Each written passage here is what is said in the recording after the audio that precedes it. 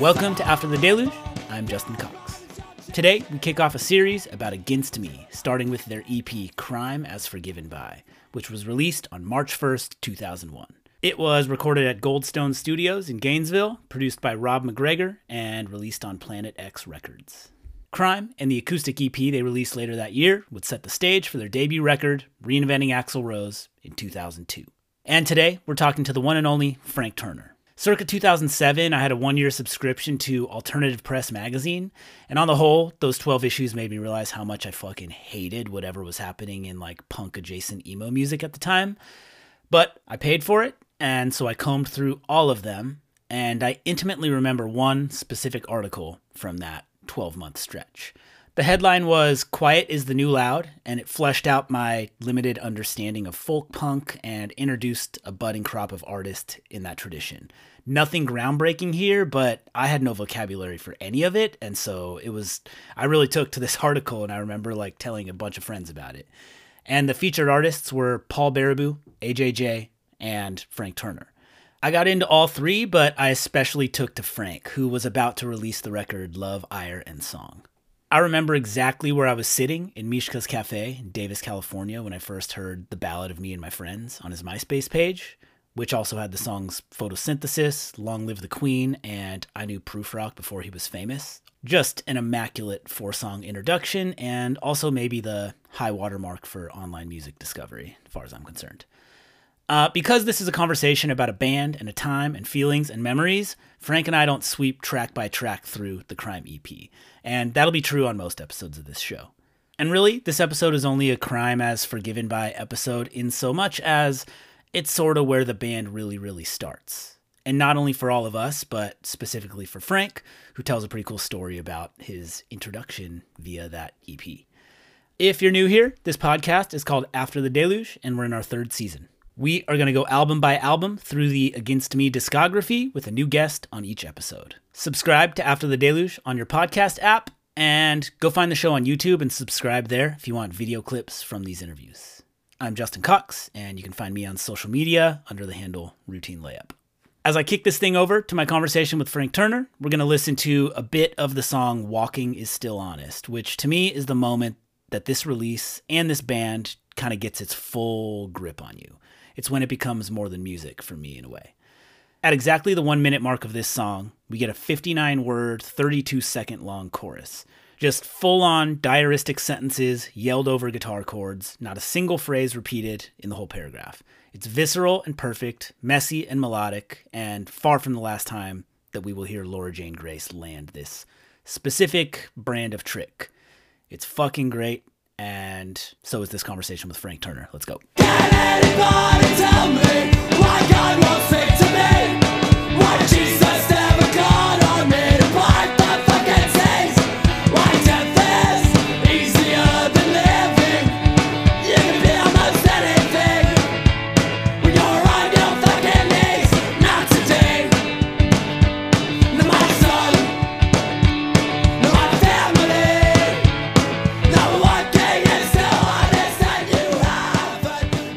I'm catching you between, what's the tour called? What's this sort of mega endless tour called? Well, so basically many years ago, we made a bunch of tour-specific merchandise that we didn't sell through at the end of the tour, which was kind of a problem. So I slightly sarcastically started saying, well, next time we'll just call it the Never-Ending Tour of Everywhere. And then you can use that kind of whatever it was, posters or T-shirts forever. And it's kind of stuck. I've kind of gone with it harder than usual in the last couple of years, but yes, the Never-Ending Tour of Everywhere. We're on a pit stop at the moment. Yes, and the pit stop. So this is amazing and impressive. The pit stop is record a record. Is that what you've been doing? Yeah, I've been making a record. I mean, I'm speaking to you from my studio right now. I'm fortunate enough to in the pandemic, I moved out of the big city, and one of the nice things about moving to the countryside is I can afford to have a studio down my garden. It is small and perfectly formed, as you can see. But we're doing backing vocals over the next few days, but otherwise we're done for the next album. People should calm down because that doesn't necessarily mean that it's coming out immediately soon. It'll be kind of spring next year, but I'm excited about it. That's cool. And so you carve out that time, and you have like a good sense when you go into the studio to spend 2 weeks or whatever that you're going to be able to do it. You've got Yeah, these. there are bands. It took me years to figure out. Like when you read sort of stories about bands spending 6 months in the studio, I was always like, doing what? Because I've always been. I mean, initially out of necessity, like I've always arrived at the studio with everything ready to go, and it's a kind of documentation thing. And it took me years to realize that bands were actually kind of writing in the studio and working out arrangements in the studio. And it was like, oh wow, no, what a waste Yeah. of time and money. um, Yeah, and that's probably not incidental to like this conversation we're having with you and against oh me. It's sure. like you're the type of people writing songs, you're songwriters, and so you have Totally. But yeah. even, I mean, and we will get further into this, but like, for me, like this record that we've just made, we've probably spent about 2 weeks total making it. We've been rehearsing it for 6 months, Okay. like, so, I mean, and I guess some bands do that whilst also paying studio rental, which seems idiotic to me. That But, does. but yeah, so, we were in good shape when we started. So we're kind of talking. I'll give you a little bit of my background with this. Is Sure. like I don't need to say this too much because otherwise I'm going to say it on every fucking episode of this podcast. But grew up listening to some punk music, and then with my family's like singer songwriter music, and then this thing happened in like the 2000s where, in whatever way, big or small, in a way that just fully caught my attention, these two things found like they crossed Sure. paths in a way Yeah. that happened definitely with Against Me. And then I pulled it up just because I want to mention it. I looked it up online, but I had one year where I was subscribed to Alternative Press magazine, and it was June 2008.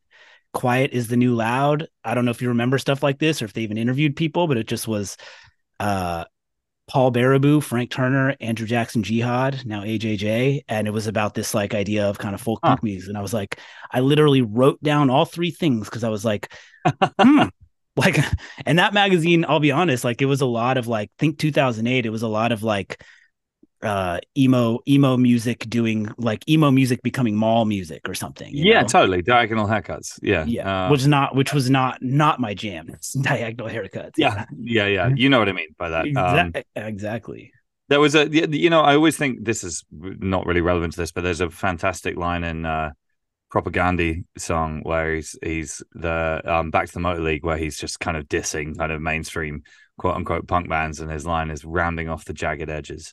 And I feel like there was a real process, because I mean this isn't really relevant to what we're talking about, but it's on my mind. But like, I got into emo before My Chemical Romance, and it was like there wasn't really a clear defining line between emo and screamo, and emo was a kind of this kind of pretty weird left field, discordant, Yeah. noisy type of music, and then it sort of slowly got kind of sanded down into something that could be on the cover of AP, I suppose. But like, that was I mean, and of course, in saying any of this, I sound like a kind of uh typically sort of male gatekeepy dickhead, basically, because I probably am being that. Nevertheless, that was a process of that period of time. But I mean, well, to try and bring this around to something relevant to what we're trying to talk about, like one of the things I always loved right from the word go with Against Me, for me, is that they didn't seem to fit that particular model of what was happening to punk rock more broadly. 4 sins past sainthood, it's like I'm dying to forget. Our sleepless nights, I'm perfectly alone and still. I can drink till victory, I'll drink to the mighty. Drink until I die, or at least until the sunrise. When honesty, as popular as a plague, comes to remind me the dead's winning the race with me. Going nowhere, right down the street, a prostitute is selling the closest thing to love that this country has to offer. Yeah. All right. So beautiful. That feels that way to me too. And Yeah. what I think because in my mind I associate your music so much, I don't think I really like grasped that like what Against Me was doing started at like 2000, and Campfire Yeah. Punk Rock comes out in like 06. So by the time you're Yeah, making totally. the full things, like Sure. you're basically making Love Iron song at when New Wave is happening almost, right? Yeah, yeah. Oh, definitely. They as a band feel like they're kind of like and maybe a generation is too strong a word, but like a couple of like high school years above me. You know what I mean? And I Does mean, they truly are. So, but I mean, so my experience of it, like in 2000, I want to say, when I'd sort of just kind of properly moved to London. I was kind of staying in kind of doss houses and squats and that kind of thing, and just sort of like trying to be a full-time punk rock person and go to shows all the time, playing bands, and the usual kind of thing, and kind of working crappy sales jobs during the day. And I remember being at a house party, and a friend of mine gave me a cassette that had "Crime as Forgiven By" on it, as if it was drugs, is the thing I always remember. Like, he slightly palmed it off to me. God, Do you know what I mean? And he was like, "This is going to change your world." And it's funny that what you say about them kind of Against Me being an instance of bringing the kind of singer-songwriter tradition and punk rock together, because I think you're right, but that wasn't quite the appeal for me personally, because the whole thing for me was that I grew up, my parents don't really believe in modern music, so I was self-educated. I was an autodidact in music, and that meant that I knew everything about metal and then punk and then grunge and then hardcore, and didn't know anything at all. I mean, I knew absolutely everything. I knew the song Bob Dylan wrote propaganda songs by the Minutemen before I'd ever heard a song by Bob Dylan. Do you know what I mean? Like, I knew everything, but I could have told you everything about the Cro-Mags before I'd heard a single song by Johnny Cash, or indeed the Beatles, for that matter. So it was but the one kind of like wild card was that my older sister got me into stuff like the Levellers. I don't know if you're familiar with them. They're a kind of British folk band from the early 90s, kind of in the vein of like the Pogues and stuff like that. Okay. And then there was also I was and indeed still am a huge Counting Crows fan. So there was a bit of kind of songwriteriness in my taste, in very sparing amounts. But so yeah, my friend gave me this record and was like, "This is gonna fuck you up, man." And do you think, real quick, do you think he was giving that to many people, saying this is gonna fuck you up, or do you think he saw like a certain proclivity in you that was like, "Frank, this is gonna fuck you up"? I think there was a fair few people he was giving it to, but I think he knew that it would land with me, especially, I guess. And I remember I was completely obsessed by Crime as Forgiven By, and then I don't think I got around to those acoustic ones, and my first kind of pass, if you like, reinventing sort of came along. I do remember kind of like, I mean, if we're now having this conversation about my overall relationship with Against Me, I felt like at the time, I felt like reinventing had got a bit more full band than I wanted it to be. Do you know what I mean? Like, Crime was so stripped back, just kind of like toy drums or something, and like acoustic guitar or clean electric guitar or whatever it was, and shouting. Just seemed to be the vibe. And there was kind of like, suddenly there was like two guitars and a bass player and all this kind of thing. And I remember in a slightly kind of, when you're a teenager trying to define yourself by sort of not enjoying things that other people are enjoying, being a bit too cool in places. But I mean, fucking whatever. Who cares, man? Like, we make fun of people for being gatekeepers and hipsters and all this stuff, and I think that's a good like check and balance. But it's cool to like a thing before people know about it. Oh yeah, Well, and like fine. I say, I think as long as you understand it in the context of, as I say, like it being a part of adolescent self-definition, which it definitely was for me. If you see what I mean, it was just, you define who you are by kind of drawing lines in the sand and by pushing up against other lines and all that kind of thing. I think it's a legitimate thing for kind of people in their teens and 20s to do. 40s, less so. But anyway, so I was completely obsessed with Crime. I was kind of, and then I remember I saw them play at South by Southwest, I think, in about 2005, probably, or 4, possibly even. And again, it was kind of like, it felt like it was kind of like a street punk show rather than a folk punk show. And I remember sort of not being that stoked about it. And then, so this is where I get full fat contrarian about everything, is that, actually, I kind of fell back in love with them as a band on New Wave. That was the record that kind of brought me back around to them as a band. And I'm aware, of course, of the entire kind of history, one might even say folklore of Against Me in that era, and the whole thing of the We're Never Going Home and arguments about label structure and all that kind of thing, which even at the time as a kid who was reasonably tuned into that argument struck me as pretty over the top in that particular instance. I love that. You know how delightful it is for me to hear from you, who makes campfire punk rock and goes on to make big band albums that can be played loudly, is that you got mad when Reinvent Axl Rose had a full band of bass players. Yeah, totally. On it. I loved it. I Yeah. love it. But I mean, I guess I get in some ways I still slightly took my eye off the ball with Against Me, if you know what I mean by that. Like, Yeah. I wasn't sort of fully up to speed, and then I just remember kind of like there was a big kerfuffle around New Wave. Kind of, they signed a big deal. I mean that in the positive sense. Like there was a buzz, there was a lot of people talking about them. All Yeah. of a sudden, it was like, oh, I know that band. Yeah, I know that band. And I kind of went and sat down and listened to it again, and just kind of went, oh fuck, this is like amazing. I mean, I do think so, with the caveat that, like, if we could direct all of the energy that people have expended on trying to define punk rock towards something like curing cancer, the world would be in a better place. Nevertheless, if you have to try and define punk rock, to me, it's the line from the song New Wave where he says, "We can be the bands that we want to hear." It's like, there you go, that's it, job done, everyone go home. We can be the bands we wanna hear. We can define our own generation. Well, is there any Like, it's and it's like, that song still makes me want to like kind of fucking jump through doors and like punch through walls and stuff.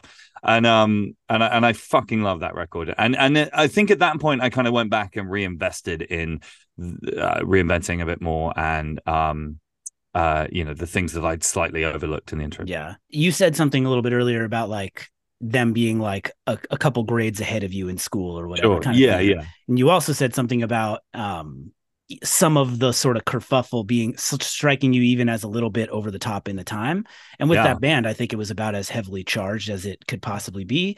Does it? Totally. You did a thing that was, all right, I played in, I don't know what kind of music you call Million Dead. Is that screamo or hardcore adjacent or something? Yeah.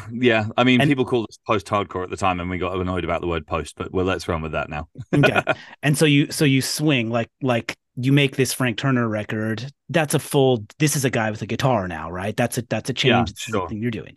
And it is. I mean, sorry, say. A couple years go by, and it's only 2-3 years between then and when you're making like Sleep Is for the Weak and Love Iron Songs, and these, like, you seem like the thing that took Against Me like 10 years of misery and pain. You just did a version of that then, maybe a little bit less unburdened by like, I'm a full on like street punk anarchist and stuff. But I don't know. Do you feel like maybe you followed a wave? I don't know. Possibly. I mean, I would say that, like, what I would say, and I might be kidding myself about this, but in terms of Against Me's impact on an influence on me as a musician, I think that came a little later. Like, I started really sort of dialing into Laura as a songwriter around the kind of, and thinking about it I loved Crime, and it was sort of in the background. But when I sort of started first doing solo stuff, I wasn't really thinking about that record all that much. To be honest, when I first started doing solo stuff, I was thinking about Neil Young to the exclusion of almost everything else, and ended up doing kind of a louder, more aggressive version of that because I didn't know how to play guitar and sing quietly at the time. But like, I wasn't trying to be folk punk in 2005. I was just trying to be Neil Young. It just didn't go very well. I've since developed my relationship with folk punk in certain ways, but I know that, like, when I wrote down those names from that article, the thing because I think in theory, I want these two things together, like these two things feel like my like musical identities or things that have grabbed me the most. But it's like, I would think, like, why do you have to try to sound like you sing annoyingly? Why is this part of this identity? And Frank Turner didn't feel that way to me. And believe me, I love AJJ. I came around to, but at the moment I was like, at the very first time I was like, I'm going to go back to that Frank Turner MySpace page and listen to those four songs again. Thank you. I mean, I will say, hilariously enough, one of the things that I adore about AJJ, who are genuinely one of my all-time favorite bands, is that I feel like actually Sean is the punk rock Neil Young. Do you know what I mean? Both in terms of his musical and lyrical vision, but also his voice is pretty similar to Neil Young's voice in a roundabout way, in a way that mine never was. But so I mean, I guess I wasn't trying to be folk punk necessarily. I was trying to be kind of singer-songwriter / country almost in my early incarnation. But it's just that I didn't really have any musical education outside of punk rock, so it sort of came out how it came out. That's obviously kind of changed and developed over time. And I actually had a really fun thing on the record that I just finished where there's a song in it where I'm like, this is a self-consciously folk punk song, and it's the first one I've ever done where I'd actually allow that to be the case whilst I'm writing the fucking thing.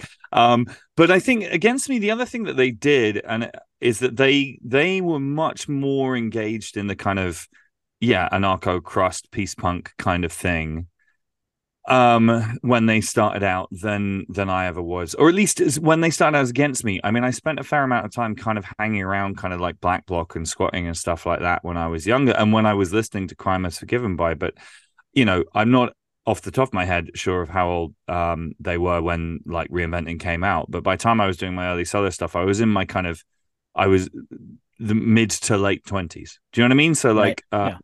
you know, in many ways, like demographically or like age wise, the comparison would be between Reinventing and the stuff I was doing in Million Dead, which was a bit more self consciously anarchist in its way. Right. My early sort of stuff was kind of philosophically governed by a lot of cynicism, actually. Do you know what I mean? I was in the middle of being fucked off about everything. But you know, so the whole debate about Against Me and about the fact that, you know, they had their tires slashed and people showing up at shows and turning their back, and it was kind of like what happened to Jawbreaker on steroids and all this sort of thing. Mm-hmm. And as I say, at the time, there was part of me was like, oh, fucking really? Like, particularly when people getting that worked up about signing to Fat Wreck or whatever. And it was That's just crazy. like, it's like, you know, there's more world out there. You know what I mean? It seems so parochial to me. I guess, and I feel like Laura said this in her book, like there was slightly a degree to which they had Dance with the Devil. Like they did write that fucking song saying that they weren't going to play proper venues and whatever. And then sort of when made a documentary about it. Like there's certain stuff that is their yeah, own, do you know what I mean? So they slightly dug a hole and then fell into it. But fuck me, I mean, like, you know, who hasn't fucked up? Do you know what I mean? And one of the things about what I do for a living and have been fortunate enough to do for a living for a long time, and them as well, is that you fuck up in public. Do you know what I mean? And like, Yeah. and now people, the internet never forgets and all the rest of it. And it's like, you know, I look back, I did an awful lot of growing up in the public eye, and this no one else has to give a fuck about any of this. But just on a personal level, it's just like you know, there are so many things that I would now handle with grace and intelligence and all the rest of it that I didn't at the time. And it's because you're fucking 27 or something, and then Yeah. the entire world's asking you questions. And indeed, I think in both of our cases, social media's just been invented. You know what I mean? So I do think there's a major thing for Against Me, and to a lesser extent for me, about if you look at when social media kind of became a thing. I think that there are you talked about the MySpace page thing. I mean, you know, that was the dawn of all of that kind of thing. And I think that that's not unimportant to the conversation, is that Against Me sort of became a band and became a phenomenon, became successful, and then became at various points regarded as traitors or whatever. All of this was completely intensified by this brand new form of technology, social media. Yeah. You know, it was back when something happened on Twitter and people were like, wow, what's happened on Twitter? Whereas now he goes, something's happened on Twitter, and everyone goes, honestly, who fucking cares? Yeah, exactly. At least that's my experience of it. You know, people took it all much more seriously back then. I think I think you're right. I mean, I think your experience, you could tell me if I'm putting this wrong, but like their experience was that documentary and songs that mention it, and Reinventing Axl Rose has 2 songs with the word anarchy in it, and all of in their titles. All of this, I feel like you're speaking about politics and personal experience and everything like that, but you're almost internally scrutinizing the nuance of like all sides and how much of a trap it is to try. Like there's no correct answer, right? There's no appropriate amount of success to have or whatever. I mean, yeah, I would say at this juncture that like I hope I've never been rash enough to kind of to be normative in my, or to be overly normative in politics. I'm realizing, as I said, that's just flat out untrue. I definitely have been at certain points, but like, you know, I don't regard myself as confident enough to really tell anybody else what to do or how to live and all the rest of it. And I don't mean to cast aspersions on anybody else by saying that, because, you know, for example, I know Billy Bragg, and he is often normative in his political statements, and he is smart enough to be that, and good, and all power to him and all the rest. But like, it's something that has always on some level made me slightly uncomfortable. And as I sort of mentioned, like my kind of stridently kind of banging the table and telling people what to think phase was more Million Dead. And by the time I started, you know, Love Iron Song, the song is a song about being completely disillusioned with punk rock as a concept and with anarchist politics as a concept. Well, it was bad enough, the feeling, and the first time it hit, when you realized your parents had let the world all go to shit, and that the values and ideals for which many had fought and died had been killed off in the committees. and left to die by the wayside. But it was worse when we turned to the kids on the left and got let down again by some poor excuse for protest. Yeah, by idiot fucking hippies in 50 different factions who were locked inside some kind of 60s battle reenactment. And I hung up my banner in disgust and I head for the door. Oh, but once we were young and we were crass enough to care. There has definitely been moments in my career where I've sort of been slightly bemused with the joy with which kind of card-carrying anarchists have sung along with that song. And it's not that I'm having a go at them in any way, but it's just a bit like, yeah, this seems kind of weird. Like, listen, motherfucker. I guess what I would say, the last chorus of that song has always been dripping with sarcasm to me. And I realized after many years of touring it that it isn't sarcastic to some other people. And in many ways, maybe that's awesome. Maybe that's beautiful, actually. But it's just quite weird. It's weird for me. But yeah, so, I mean, Against Me did that. But I mean, I think that they successfully. So another thing, the big thing around New Wave is that they had signed with a major label, having spent however long saying they weren't going to sign to a major label. I didn't spend time saying that, but I remember when I did a license deal to a major label in 2012, and like basically no one really noticed. Which I remember being kind of like braced for the inevitable backlash, and I had all my kind of like rhetoric kind of lined up for the fucking you were doing this.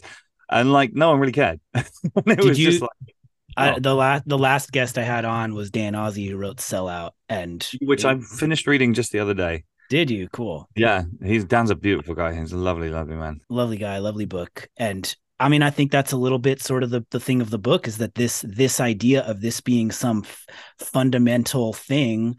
Against Me is the last chapter in that book. It doesn't mean no one ever scrutinized the idea of selling out or compromising yourself after that, but the whole landscape changed. I think you're a different band and person too, but that's fascinating that came out.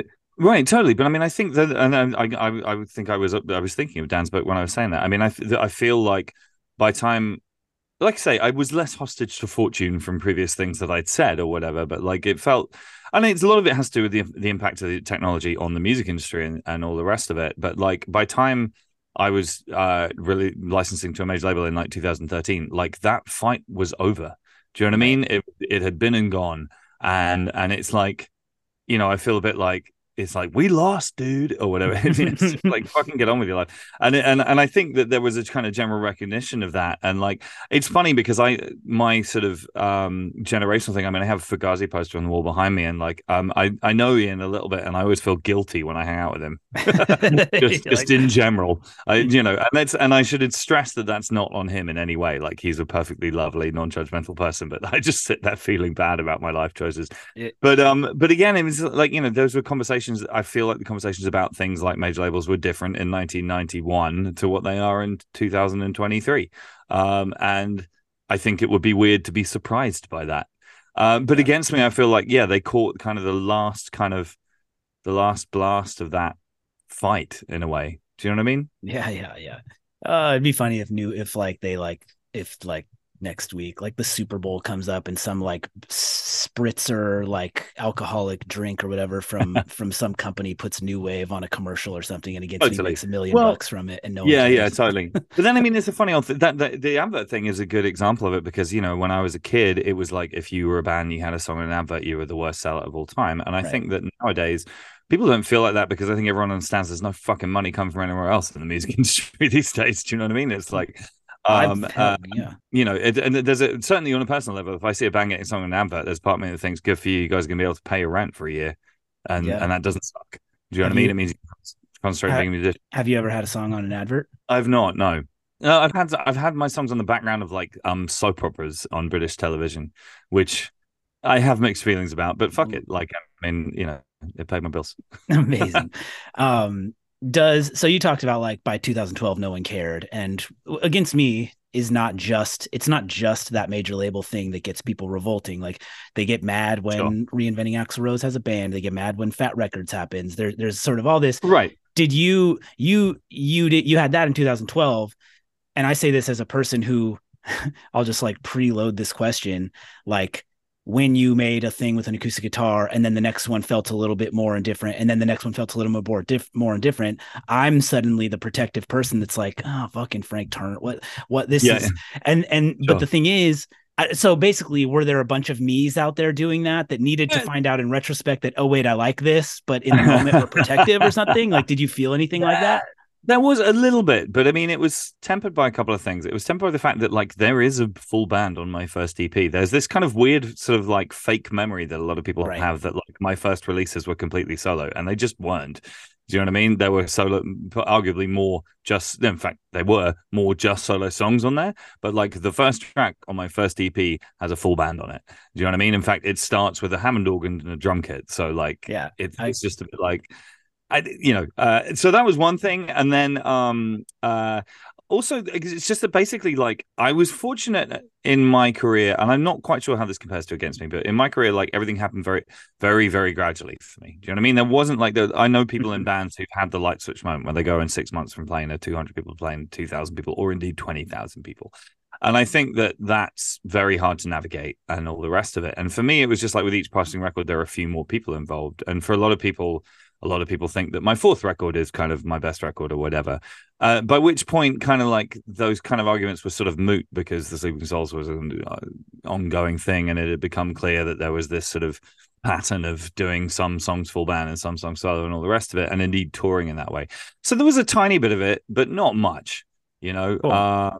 Not in a way that ever really bothered me that much about it. But yeah, I mean, Against Me, definitely. My God, the more I think about it, they got the shitty end of the stick on all of those things, like endlessly. Do you know what I mean? It seems pretty brutal. I think it's like it's really kind of impossible to fathom like 1999 to new wave or whatever, and then just think that there's this whole entire thing that is transgender dysphoria blues and Laura Jane Grace and everything that follows that. That's many lives. That's just a lot of Totally, but then so this you see, but that's a really good way of putting it, because I think one of the things I now understand better as an adult, and possibly, I mean, I was going to say as a songwriter, which you could sounds say pretty that. pretentious, but like as an artist, but I mean, it's like, you know, artists should change, and there is this kind of temptation, and this is common across all genres of music, that certain types of people, and I have been one of them with certain bands, you discover a thing, it impacts your life, and you want it to be that forever, and you don't want it to change, you don't want it to grow. And like there are certain artists that sort of get a pass on that, you know, David Bowie or Radiohead, or, you know, whatever example you want to pull out of that kind of, you know what I mean? There's kind of certain artists who their changing nature becomes part of Right. the USP, whatever you want to call it. But like, and I think that's individual from listener to listener. But you know, a lot of people want a thing to stay the same as it was when they found it. And one of the things that on a personal level, which I find quite funny, is there are certain people like, man, you know, I wish you go back to, you know, his roots with Love Iron Song. But then there are people who be like, I wish you go back to roots with Tape Deck Heart. It's like my Yeah, yeah. fifth album. And it's just kind of like, but that's when they came on board. Uh-huh. You know what I mean? So it's just like, and I like to think, and I'm probably kidding myself gigantically, but I've now reached the point, I'm making my 10th record and things are going well enough for me to continue with my career and all the rest of it. And I think people have accepted that I am attempting to explore new avenues as I go by. I'm not AC/DC, you know what I mean, or Pennywise or whatever. And I say that with love for both bands. Right. But like, I think that bands should change. Artists, Yeah. writers should change. There's something inherently conservative about the idea that they shouldn't. And it's just fucking boring ultimately. And like, I'm so glad that Against Me is a completely, and Laura as a writer is just completely different to what they were when they started out. Do you know what I mean? I think that's fantastic. That's how it should be. Is there anything more fucking tedious than somebody who repeats themselves over the space of album after album after album? Absolutely You know, with you on that. I think it's in the moment that people are like, I don't want this to change. This is a thing for me. And totally. Well, and I yeah, think that, you know, if I could go back in time and sort of give the members of Against Me a hug in kind of the early 2000s when they were suffering all this kind of thing, one of the things I would say is that I think at this juncture that they are pretty kind of legendary, and part of the reason they're legendary is because of everything that they lived through, you know. yeah, And you know, one of the things that I've learned in my own career, and I've had my ups and downs and moments of being shouted at on the internet and all the rest of it, is that like time passes. Do you know what I mean? And like, if you're still standing up at the end of it, you garner a certain degree of respect.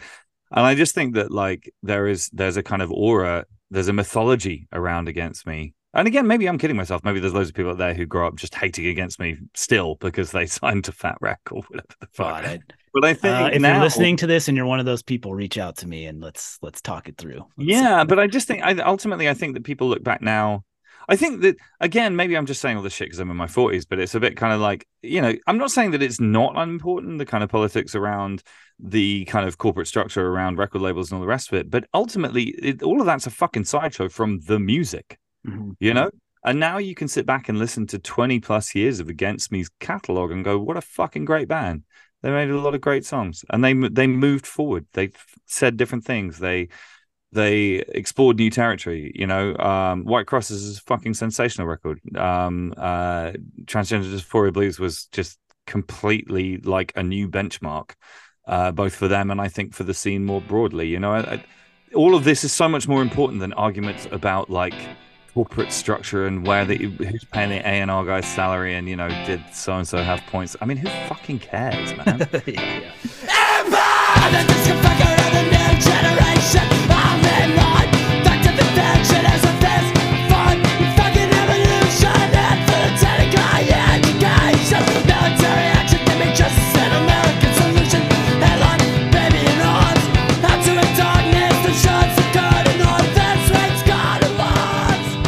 In your experience with like when you were coming up and all that, did you spend much time in Gainesville? Do you have any much exposure to the city of Gainesville? And I'm trying to, I'll just say this, like I'm trying to draw some line between Tom Petty and Against Me in some way that I don't. Oh yeah, sure. I will back you on that quest. I think that that's entirely appropriate.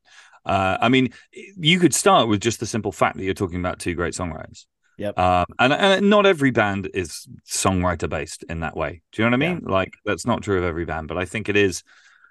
In the case of Laura Jane and Tom Petty, I mean, how much they have in common beyond being songwriters and geography, I will leave you to explore at your leisure. But I know Gainesville a little. I remember as a kid, I used to get the No Idea Records mail order catalog mailed to me in England. And like, I mean, I don't want to blow my own trumpet too much, but I think there was probably a grand total of about 8 people who did that in the 90s, and that's cool. Yeah. And, me and my friend, we used to kind of pool our resources and like mail order stuff like Small Van Bryke, I Hate Myself, 12-Hour Turn, Hot Water Music, that kind of thing. Back in the days when you had to read a paragraph to describe a record before you paid money for it because there was no other way of listening to it at the time. And sometimes you'd get the coolest record you ever got in your life, and sometimes you'd end up with some fucking yikes. I mean, we live. I was going to say we live in a try before you buy culture. You just don't buy these days. Do you know what I mean? Right. That's not, which has pluses and its minuses. But anyway, so I mean, Gainesville was certainly kind of like a slightly kind of like almost fantastical place in my mind. Do you know what I mean? It was this mystic land of Southern Florida and kind of punk rock. And I remember kind of Against Me feeling like the last great Gainesville band in a way, in the early 2000s. And then I remember the first time I ever went to Gainesville. I did the fest in 2007, I think it was. I did a bunch of touring with Fake Problems, who obviously Are you talking to Chris Farron for this? I should. I haven't reached out yet, but yeah, you should drop him a line because he'll have a lot of interesting things to say about it. Definitely saw Fake Problems with Against Me on a show or two back. Right. I mean, well, I very randomly got asked to. I got an email in about 2007 asking if an American label based in Naples, Florida, could release my first EP on vinyl in Florida, kind of thing. I was like, "Fuck yeah!" Nobody else cared. So, and then it turned out it was Good Friends Records, which was Casey Lee, and he hit me up and he said, "Do you want to do some touring to promote this record? I've just spent a bunch of money pressing." So I went and did a kind of like house tour of Florida with Fake Problems in 2007, and it was totally deranged in a wonderful way. It's one of my kind of like pristine punk rock touring memories. But one of the things for me about that was that they were an Against Me adjacent band, which made me excited when I first sort of encountered them. You mentioned those shows. Like I read your book and I just love the thing where you have documented every show you've played. There's a running list of every show you've played. It Yeah. must have been very handy when you went to write that book too. Oh yeah, I mean 100%. And actually, I mean the reason that I started doing the show counting thing is the drummer in Million Dead started doing it, and I thought he was out of his mind. And then actually, even before the band broke up, I was really stoked he'd done it because it's difficult to remember every show on a tour. And then not even I'm not saying remember the details, but just remember where did you play on that tour, and it's like uh hold on, and to have it written down was kind of cool. But it's also in the early days I toured my own, so like, I wanted to have some sort of record of what I'd done because there's not even someone I can call up and just be like, hey, what did we do? Because there was no one else there. Yeah, I don't know. Life is all just a big scattered mess of things, and it's nice to have things like that. And I actually feel that way with Yeah. like recorded music, right? Like you're Against Me has this, you have this. I mean, you described like the Neil Young thing or David Bowie in his own way, whatever. You kind of seem to me like you're like, oh, I'm going to make this record that's going to be sort of this way this time, and I'm going to make one Oh, that's tapping into like the hardcore music I played in the past. I'm making one that's explicitly contemplating the idea of positivity in a time that's kind of fucked up, and sure. or my heart, a record about a heartbreak or something. Can you talk about what you went in and did these last 2 weeks? Oh yeah, I mean, well, I mean, the first thing to say is that you're right. Sometimes that kind of like thematicism is like emergent rather than planned, if you see what I Right. mean. Like, I mean, it differs. I mean, No Man's Land, I sat down to write a history record, and I did.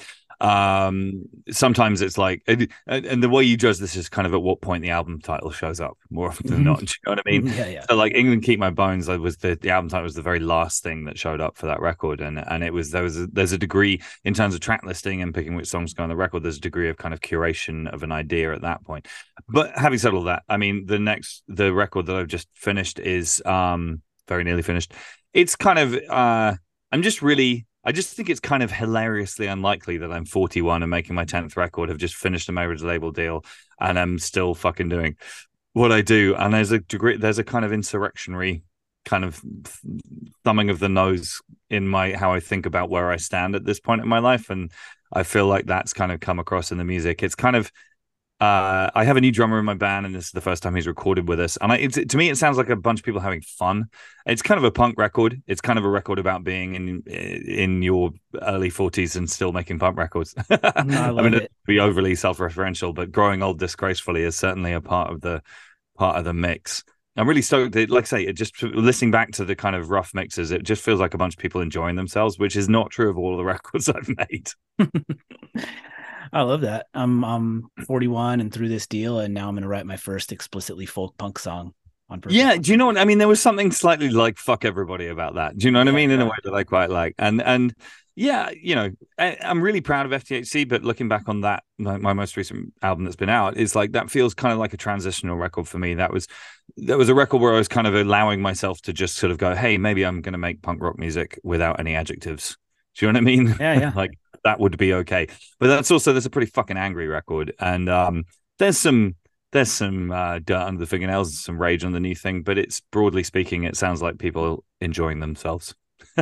I've made a Killer. fun album. Jesus. Yeah, yeah, yeah. Something I thought of earlier that just like I listened to this podcast about the Lisa Loeb song "Stay." Yeah. And it was interesting. I found her to be, she wasn't being interviewed. They were talking about it. It was like the 60 songs that explain the 90s podcast. And it was about how she very, very deliberately at the very beginning, when people were calling her a folk musician, especially before that song, she sounded like a folk musician. And she was like, Yeah. deliberate about pushing back and being called a singer songwriter in this weird like advanced move of like the next album is not going to sound like the and Yeah, sort of sure. regardless of success or whatever. It was this, I never even really thought about the differentiation of that. I just thought like, but Oh, you'd be totally. a singer songwriter and it's like, I'm going to do this on this record, I'm going to do this on this record. You're not just a folk. Yeah. Oh, totally. Well, I mean, so I find that very interesting. By the way, I didn't know that about Lisa Loeb. And it's smart because, like, there are days when I curse myself because of the only word that people get more annoying in their arguments about it than punk is probably folk. Yeah, And it's like you end up with both of them hanging around your neck, and it's like, why have I done this to myself? Like, Jesus Christ! And I always remember my friend Scott Hutchison, Frightened Rabbit, who's no longer with us, alas, but he God, yeah. was not from the punk world in any way. And he used to just kind of look askance at the arguments that I would either be part of or be sort of intellectually involved in about everything that we're talking about with Against Me or whatever, and it was just completely foreign to him. He'd be Right. like, why does anyone fucking care at all? And nobody cared at all about Frightened Rabbit's label situation, because everyone just went, well, they're a band and we like their music, and that's the end of that conversation. God. And it is, for better and for worse, it is a peculiarity of certain scenes and not others to care about all this shit at all. That's kind of what I mean about the parochialism thing, about people losing their mind about Against Me signing to Fat Wreck of all labels. Do you know what I mean? It's Yeah. just a bit like, there's like other bands, there's other music, there's other labels, there's other people who just, it's so kind of small-minded in many ways. Do you know what I mean? And Yeah.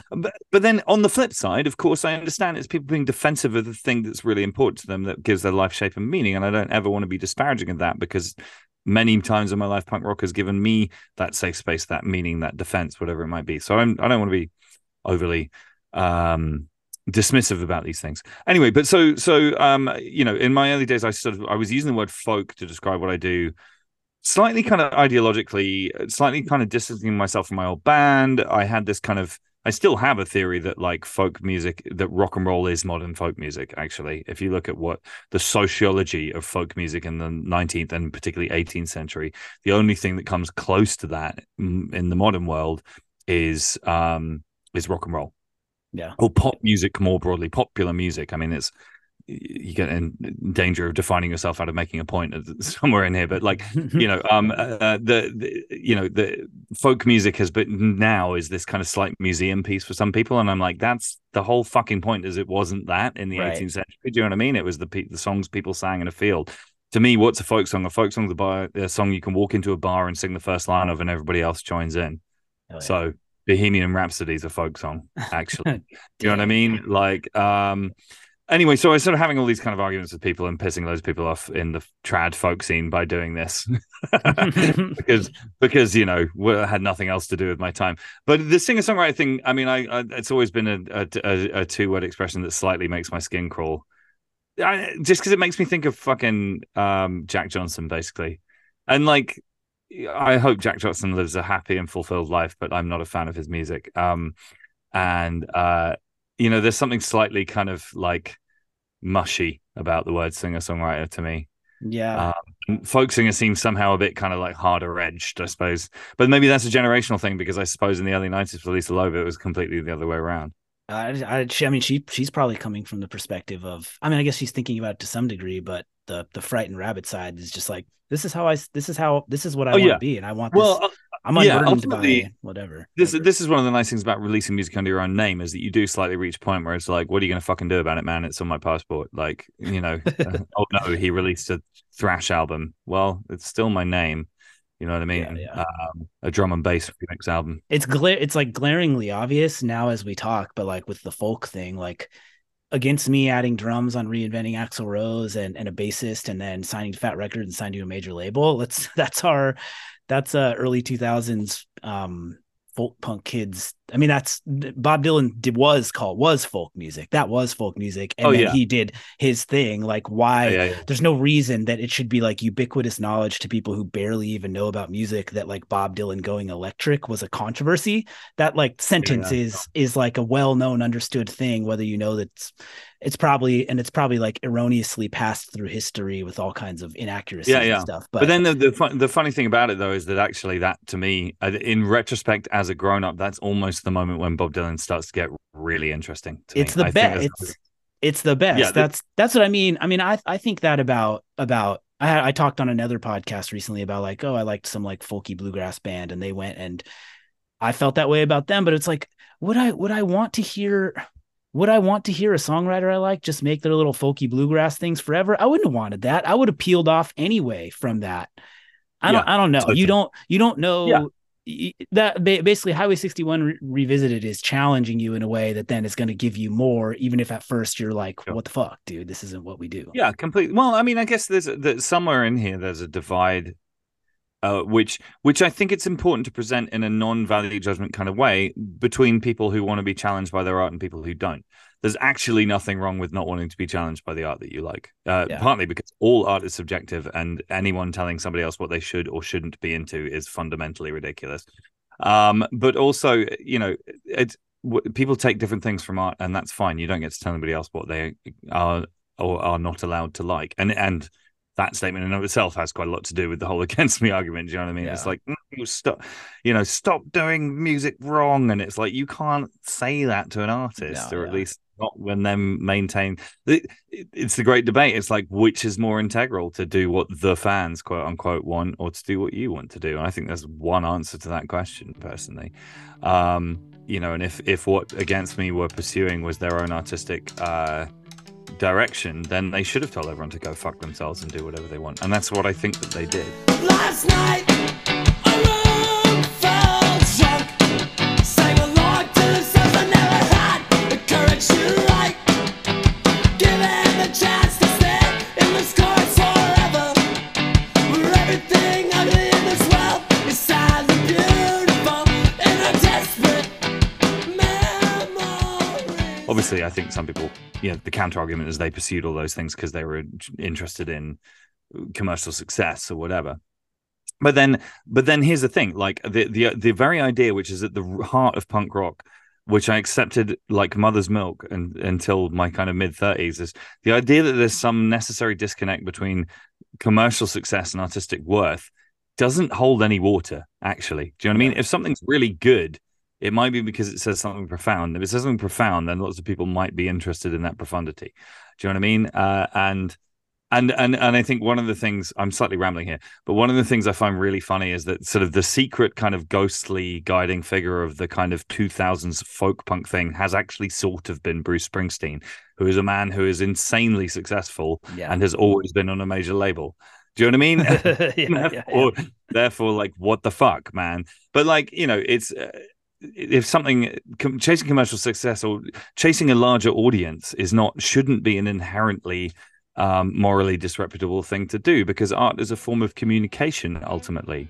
And it may be that what you're trying to communicate has a very, very niche appeal and a parochial and conservative appeal, and it may be that it doesn't, and both of those things are okay. Lost the confidence to write a song, so I found 3 simple chords and held them together with my weak voice on an out-of-tune guitar my father gave to me. So I said this in the email that I sent to you, but I want to say it just because like I'm like talking to you right now, and I appreciate this opportunity. But I'm not like so I was at a show, I think it was maybe like Murder by Death, maybe Gaslight Anthem. I don't remember who this was, but you were opening this show acoustic in San Francisco. And I went to this show I remember it distinctly. It was me, The Loved Ones, Murder by Death, Gaslight Anthem. For sure. Yep. That's it. And so I'm there. And at this time you were, I don't think the record with Dan's song was out yet, but you were playing it. So I didn't even know the song yet, but I'm there. None of my friends showed up. I lived in San Francisco. I went to this. None of my friends were there. And I'm there. I have a backpack on and I'm drinking a Guinness. And you ask if anyone wants to play a harmonica, as you did at that time. Right. And I don't know how to put this, because this is going to have like a little end part after this, but like, like energy in a moment in a room. I'm like, this motherfucker is going to point to me right now. I can tell. And I just like raised my hand, got pointed at, went up and did it. So fun, got key harmonicas in the right key, whatever you do it, it was fun. Yeah. So like 6 months later, you come back with a full band and do that thing again. And I'm not kidding. I'm like, why can I just feel in the moment like I'm going to get pointed at again for this? And I raised my... Hold on. Did you get up again and do it for the second time? So I got you pointed at me again. And I was like, I'm like energy juju or whatever. I'm not like wired that way necessarily, but I was just sort of And so I got called up, and then I went up there, and then I was like, can I say something in the microphone real quick? And I could tell you were like, all right, bro. Yeah, sure. Whatever. Like, go for it. And then so then my friend came up and did it instead, because I'd already done it. I remember that. I absolutely remember that. I remember because you were the first. It was the first time ever that somebody had got called up twice, as it were, and it was, which has been a thing that I'd been sort of scared that was going to happen at some point. The thing about it to me was the weird feeling of like, if you like enter a raffle, whatever, you're like, whatever, that's gone. I don't. Yeah, sure. It was just some weird feeling of like, I'm gonna get called on for this. I already know it. I know it for a fact. Whatever. Well, it's nice. It's nice to reconnect. I'm gonna close that. Yeah, close that Later. loop because we just to say we've jammed together. Before. Okay, and it was great. You over the years have toured with Against Me some, right? Or played shows at least. Yeah. No, we've toured together. I invited them out on tour in 2011 on a UK tour. They opened for me. I mean, they were the special guests. You know what I mean? And I was super stoked about it. It was one of those. It was an interesting moment though, because it was sort of like my kind of mainstream star, for want of a less loaded descriptor, was kind of rising in the UK at that time. And I remember they basically scared the piss out of my audience in a way that I thought was amazing. Yeah. But like my booking agent was a bit like, because like I remember that they had a 45-minute set and they walked on and were like, good evening, played like 18 songs or something stupid, and then went, thanks very much, and walked off again. They didn't talk, they didn't stop, and it was just totally punk as fuck. And you know, I grew up watching videos of Husker do that kind of shit, and I thought it was cool as fuck. But I remember, like, one of the guys in my band, but most of the guys in my band don't have any sort of background in punk rock, and they were kind of like, they didn't really know who Against Me were, and they were like, what the fuck is these guys doing? They don't say hi, they don't talk to anyone, and I'm like, isn't it amazing? I mean, and I just mean on stage, they were perfectly sociable. Backstage, that I think was the last tour before Laura came out. Actually, funnily enough, was that with us. I do remember she was growing her hair out on the tour, but you know, we made friends, and like Jay Weinberg was in the band at that point as well, who I saw just the other day when we played a show with Bruce Springsteen. Lots of connections. But yeah, we toured with them then, and then Against Me played at Lost Evenings 3 in Boston in 2019, which was awesome. Really stoked to have them. So yeah, we've shared the stage a bunch over the years, and then Laura and I have done a bunch of shows together too.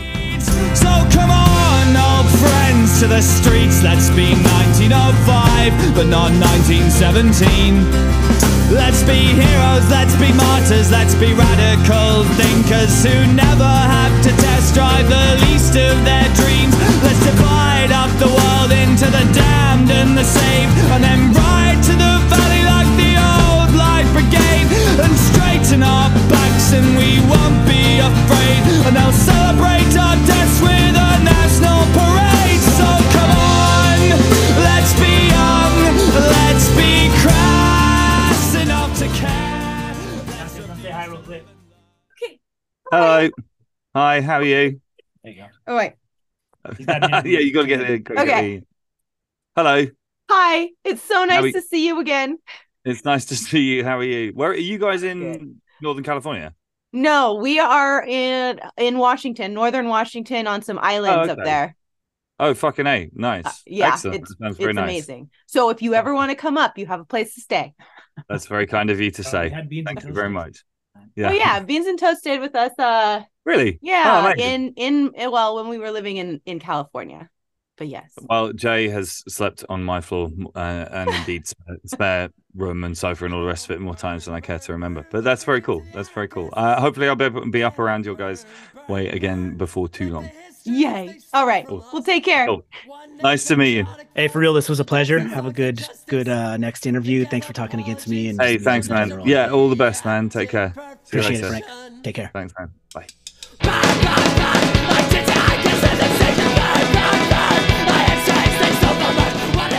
So I had this experience when I made the second season of this show, which was about Bright Eyes, where Tim Kasher of Cursive agreed to be on the first episode. And I was just elated. It's just like a cool, kind, nice thing to do that he just didn't have to do. And I feel kind of that way about this Frank Turner one. He said, yes, I'll come on and talk about Against Me. No need to do that. He did that on a 2-week break to record a record. I'm deeply thankful for it. Go find him online. Go catch a show on the never-ending tour of Everywhere. And yeah, you can find me on social media at Routine Layup. And there's also a Patreon for this show. There's currently video clips from that Frank Turner interview that are on there right now. In future episodes, I'll put the bulk of the interview here on this channel, but there will be some special extra pieces on the Patreon. That's patreon.com/afterthedeluge. You can go there not only for those extra little things, but just if you want to support the creation of this show, which I try to put a ton of love and care and work into. It's just one $5 tier, and by subscribing, you also get a zine. Kind of a print companion to this series, a little thing you can hold in your hands after it's all done, get mailed to your house at the end of the season. Again, that's patreon.com/afterthedeluge. Tell a friend about this show if they like Against Me. I'm Justin Cox, and next up, we got Reinventing Axl Rose, baby. So make sure you're subscribed. Stick around.